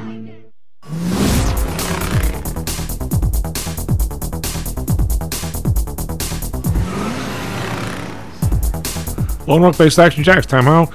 Here, Mr. Matt Weber on the board. SP futures down up 22, 23. NASDAQ futures up 58. That's good, except we were up more. Let's hope we don't turn around like we did Friday and really bury the thing. Dow futures up 215. Everybody in the Dow is, well, having said that, I got Procter & Gamble down 16 cents. Everybody else is up. I got Salesforce up a buck. We've got, everybody. JP Morgan up 89 cents. It's a sea of green. Caterpillar up 173, going up 146. So it's relentless to the upside except for Procter & Gamble, and it's only 16 cents. Don't worry about that. Over in Europe, we could use an update. Over in Europe, we got the DAX up 112.9%, FTSE up 17.2%, CAC up 18.3%. So up and not huge. Nikkei up 6, call that flat. Shanghai up 43.1.4%. Hang Seng down 23 to 19,202. A fair piece under this 20,000 number there. Friday, again, we had a huge turnaround when everybody talked about the pipeline getting shut off to Europe. We were up, and then we were like really down. Dow was down 337, S&P down 42. That's a close pretty much on its low. NASDAQ down 154. That's 1.3%. So that's a lot. Vance today up 8 basis points, 3.27. Man, do you think it's taking me long enough to shed this 30 seconds where they used to trade when I was on the floor to basis points? Matter of fact, I still can't do it. Bund unchanged at 1.57. Japan up 1 basis point, 0.24. Oil. We were down earlier, but now we're up 2 cents. 86.89. Brent down 261. It's a huge spread there. Wow, change. 93.13. So the spread is down to less than $7. Natural gas down 28 cents. 8.50. Again, from mid-9s last week. Very, very volatile. That continues. RBOB unchanged at 246. Gold, we've got up $1.50, 17.24. Not much there. Silver, we're up almost 2%. Up 33 cents to 18.21. Copper up 4 cents, 3.45. We've got Bitcoin up $1.64, now 164 to 19,899. Trying to get back to that $20,000 number, which again a lot of people think is key. Eurodollar is 0.99, so it's less than a dollar, less than a dollar compared to our dollar. We've got the pound 1.15. Pound is actually up a little bit today with their new lady prime minister. Maddie, what do you got for us? Traffic, weather, sports. 35 minutes past the hour. Good morning once again to everyone out there. We are seeing some high traffic volumes this morning, but no accidents to report. Looks like a lot of people are heading back into school, back into the office because there's a lot of traffic on the Edens and Kennedy. Same for the Eisenhower and Stevenson. Southside expressways are starting to jam up as well, so give yourself plenty of time if you're heading out there, but no accidents to report on any of those expressways. Only crash in the area is in the northwest suburbs. Route 53 on the northbound side just before Lake Cook Road. There is a crash. Weather today. Partly cloudy skies, a high of 75. Right now it is overcast and 71 degrees downtown. For our Phoenix listeners, sunshine and hot today. 110 is your high down in Phoenix. Right now it's clear and 89. In sports, White Sox are hanging in there in the AL Central. 2 games back in the division after beating the Mariners last night 3-2. Cubs were off. They'll host the Reds tonight at Wrigley. That's a 6:40 Chicago time first pitch. Diamondbacks shut out the Padres 5-0. Chief? You think the Cubs versus Reds is somewhat of a forgettable series? I would say yes. I don't think there'll be a lot of people there tonight. So what do the Sox have? 6 left with the I was going to say the Tribe. What are they now? The Guardians? The Guardians. Is it 6? I'm not sure. I know they have a handful left with them and the Twins. I think they have 2 series and the makeup game. Might even be 7. I could be wrong there. It's a lot. I thought anyway, but I don't know. Maybe why don't you see if you can check that? I don't want to. I'm pulling it up right now. I don't want to lob that one out there and be totally screwed up on it. But I think they play them. Hey, Al, what? I guess my. Well, we got a bunch of questions to you, but looks like they have 4 left with Cleveland. 1 is the makeup, and then it's at Cleveland on the 15th, and then 3 at home versus Cleveland, 20th, 21st, 22nd. They have 6 left with the Twins. 3 there. Even after just playing them? And 3 here, yep. 6 more. Wow. So, yeah, they were in Seattle, at Oakland. That's their last West Coast trip. Then Colorado at home. Then they go to Cleveland, Detroit. Then back home for Cleveland, back home for Detroit. Then at Minnesota, at San Diego, which is kind of weird. And then back home to close out with 3 against the Twins. The both of you dudes, do you think next year when you're going to play just the home series against someone in the other league and then the next year on away, do you think that you're going to end up having to play you have to give up home games to make up. I don't see how, if you have any kind of rain or whatever, any part of the year, that you're going to be able to get those games in with people who are only here once. I mean, do you have an opinion on that? I mean, that's the big fear with all this. First of all, Matty, what's the deal next year on the schedule? Explain what the schedule is going to be next year for everybody before I go into questions.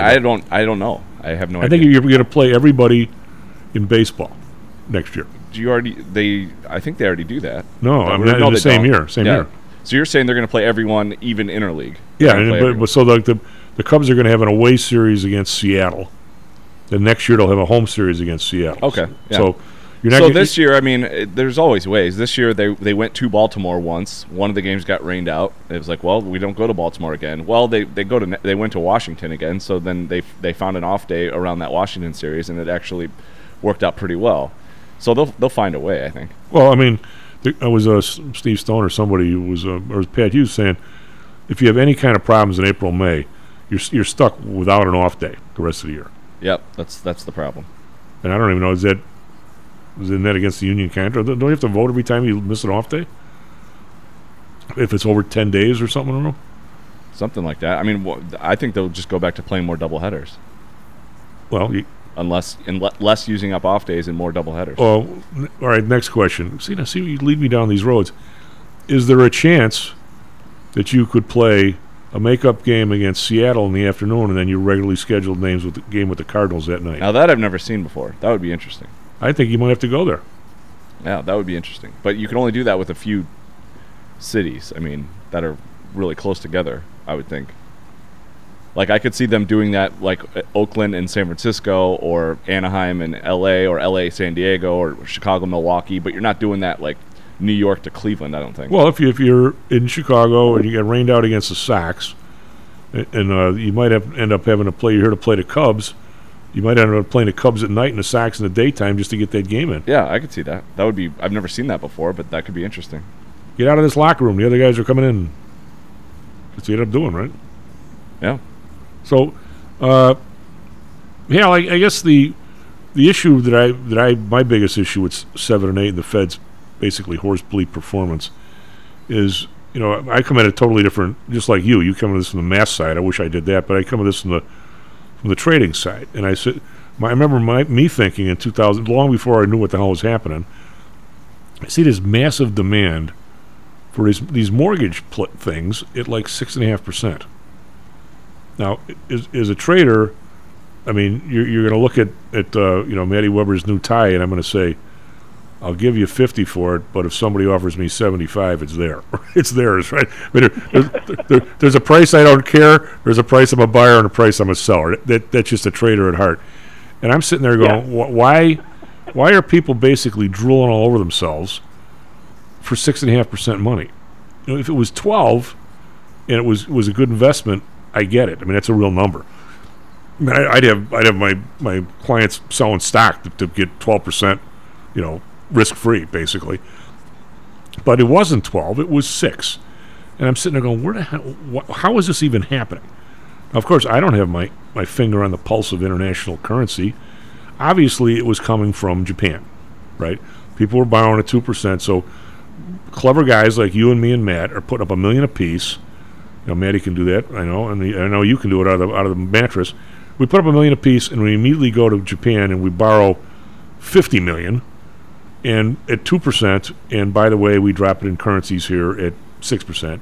And even the three of us schmucks can make money with $50 million of somebody else's money with a 4% spread, right? Now we're forgetting the part about having to repatriate the yen back to Japan in 30 years. We're going to forget that part. So we're going to leave one leg of the spread, shall we say, ignored. But let's not go into that. It's too technical for most people. So only the Fed would have an idea that that's where the money's coming from. And that should be, if it was me, I'd say, wait a minute. That's a massive red flag. We don't want that. We don't want $30 of leverage on top of every friggin' mortgage, right? Every dollar of mortgage. We count on them to kind of miss that, or to not miss. I guess we count on them because they have all this right in front of them, Hal, or at least I do, to keep us out of the next problem, because they're the only ones that can see it coming if their eyes are open. You and I, if we'd have seen that bulge in money coming from Japan going, we'd have said we got a problem here. Now, whether we could have done something about it, I don't know, but at least we'd have been aware of it. I don't think they were even aware, do you? Yeah, I'm not sure about that. I don't know, Tom. It's just, I think when you work at a place like the Fed, I think it's hard to see that wave coming at you. I really do. I mean, it's like the captain on the Titanic. Yeah. You know, that iceberg's coming at him. He's got a small rudder, and he can't turn fast enough. Data comes in late. Data comes in flawed. And I think it's just hard to right the ship. It's hard to think that what you're doing has consequences. I mean, I don't know if you saw this, but I just read something about the new PM in the UK. She's proposed, I forget who it is, she or he. Trust. I think it was a she. Yeah, it's a she. Oh, yeah, she's a she. Yeah. She's a she, imagine that. Yeah. She's proposing a cap on energy. And then, of course, firms are not going to, the marginal firms are going to be knocked out of the market. Oh, yeah. Oh, yeah. When they cap the prices, right? So they're going to knock these marginal firms out. But what she's proposing is what I think not that she's a dictator, but what every dictator does. She's proposing she's going to subsidize the firms. So it's going to be a massive fiscal stimulus. This is going to make the problem worse. Well, I just don't think they think that they can make mistakes, but they do with their interventions. Well, I don't think people learn these lessons. I think how it goes. It goes deeper in that, and here's I'm going to say this kind of weirdly, but you and I continue to look at this from the economic side, and yet it's not the economic side; it's the politics side. Because if her or Trump or Biden, whoever the hell it happens to be, the discipline that used to be there. I'm not going to go back to Mayberry or whatever. That used to be there. It certainly is in cities, okay, or should be. I mean, it certainly is in small towns. The discipline is there because when you market yourself as a politician, okay, the idea is you're giving people stuff, whatever the stuff is, and oh, by the way, you're taking money from them to pay for the stuff. So the person who can either give you the stuff in a more efficient manner than the other guy, or be smarter in what he gives you, or something, should win the, quote, election. But as soon as you start playing games to where I'm going to borrow money overseas and not tell you about it, where I have 10% more money to work with than you do because I'm sneaking away in there, or I'm going to sell the parking meters for a lot of dough without any thought of how much it's going to cost us over the next 50 years. I mean, once you start doing stuff like that, I think now you just hit the nail, I think, right on the head by saying the idea now, the discipline has been totally lost, in my opinion. And it doesn't matter whether it was Trump, whether it was Biden. It has to do with, it doesn't matter. If I put this out there, you're supposed to either be able to sell to the population, okay, the idea that I can raise taxes for this purpose and we're all better off for it, okay, which is a tough sell to people, by the way. It's not easy because people want to give you dough. Or you can say, I'm going to go out and borrow it, and in the long run, whatever I'm doing is going to cause enough good to happen that I can pay this money back easier. It's for instance, it's borrowing money for Hoover Dam, and we're going to get the money back over electricity for the next 30 years, or Tennessee Valley, or the Golden Gate Bridge, which is going to be a toll. I mean, you can go down that road, but now we've given these bleeps essentially the third leg. We'll just print it. And as long as you come up with some lame story about how over the next period of time it's going to be a give back, like this last bill, we're going to get the money back from corporate taxes. Up my behind with that one. There's no chance that bill's going to pay for itself. But in the meantime, we're just going to print money and cover it. Well, once you've given these guys that out, it's a whole different program. And this lady in Britain has no more desire to raise taxes to pay for this, whatever she's planning on doing, the man in the moon. She's gonna print it and hope it works, or she's not there when it doesn't work. That's the style now. Yeah, she's gonna be gone by the time the bills come due, right? Right. But I have a question That's for how her. this works, right? By the way, That's how this works. she's a plan of Reaganomics. Now, other than George Bush the first saying that was nothing but voodoo economics, can a PhD in can you even tell me what Reaganomics is, and did it ever work, and does it ever make any sense? Well, I think with politics, it's really hard because, Reagan got slammed for running these huge budget deficits, but in order to get his taxes through, he had to, compromise on the budget side, on the spending side. I mean, I don't think any theory is going to work as designed or how you want it because of like you said, the politics of it.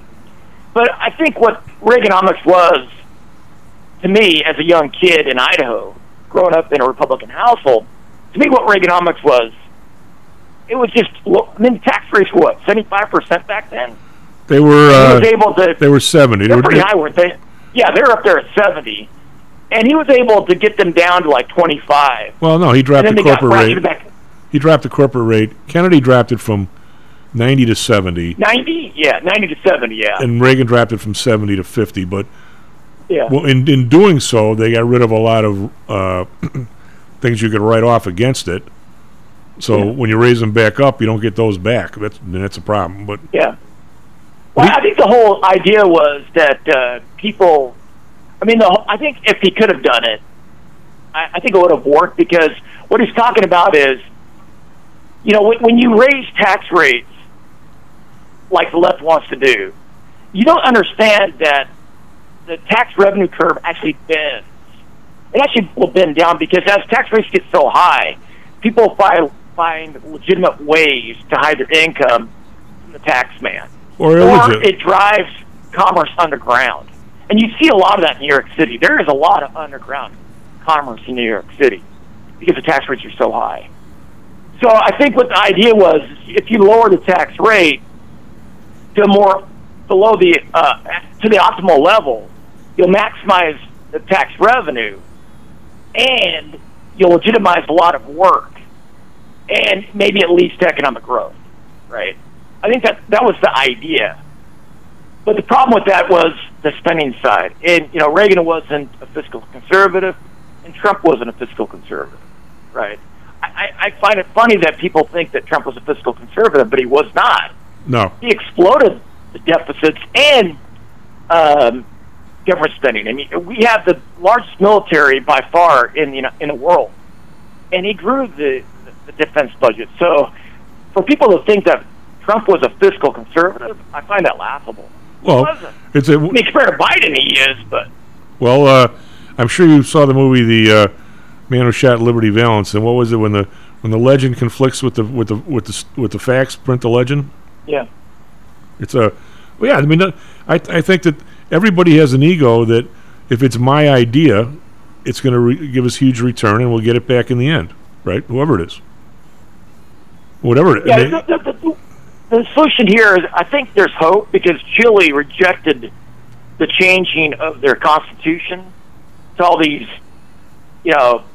big government programs and free this and free that. They rejected it. I think they rejected a 60, 40, 70, 30 recently. So I think there's hope. I think people are starting to see that this populism doesn't work. And the Prime Minister of England is riding in a populist wave, talking about price controls and subsidizing the farms for their losses if she puts in place these price caps. So I think people are waking up to it that it doesn't work. So I see that there is hope if Chile rejects it en masse, and I hope America wakes up soon and rejects it here. Well, you can't... but you got populism coming from both sides. You got kind of a socialist populism coming from the left. You got this populism coming from the right.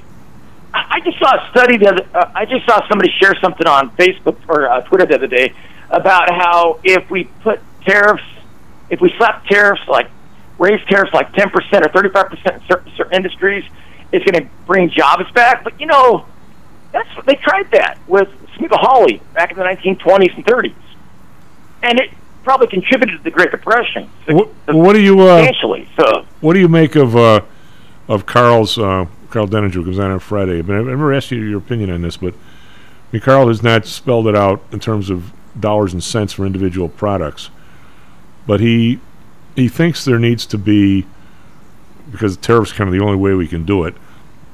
He says we've buried our industry in this country because we don't want anything dirty here, okay, and we don't want child labor, slave labor here, but somehow we're willing to offshore that, and it's okay if the Chinese pollute the hell out of the place, thinking foolishly that that's not our air as well.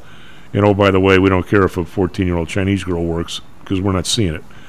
He thinks that we need to have some sort of a, if you're going to do that, the simplest example is if you got a dirty plant on our side of the Rio Grande and you say, oh, the laws here are too tough, we'll put it on the other side of the Rio Grande and we'll just dump it in on the other side.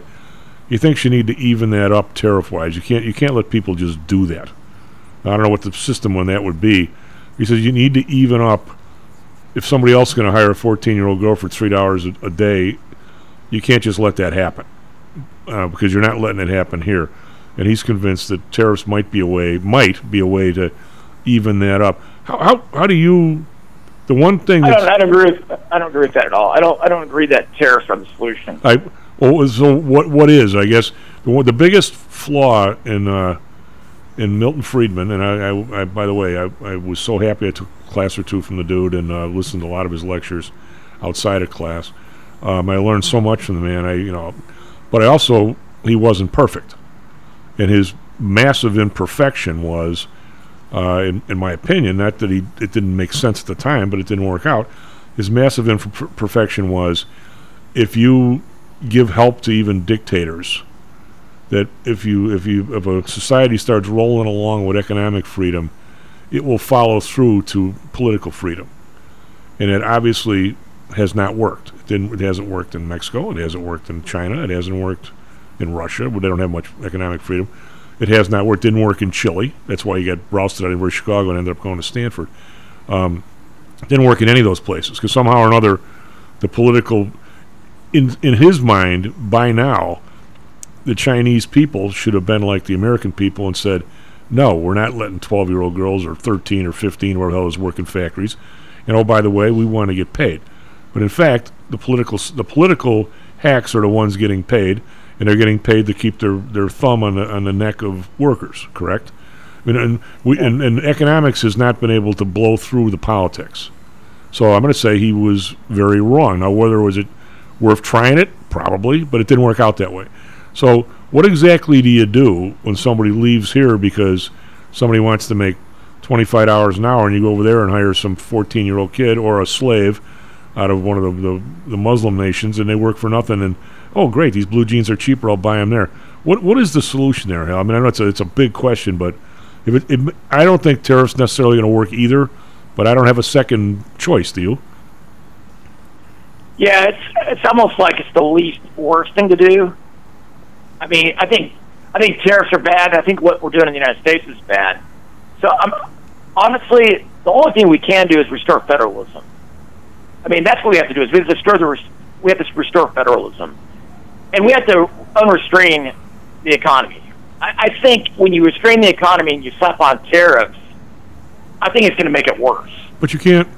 When you say restrain, you've got the government in some area. By the way, I'm with you on 99% of this. But when you have something like infant formula, how the hell do we only have 4 people? You can't start from here and say, let's just go back to federalism, because we only got 4, and the government's buying 50% of it. I mean, we're so far down the road that what I'm saying, I don't know that you can't just. You almost got to.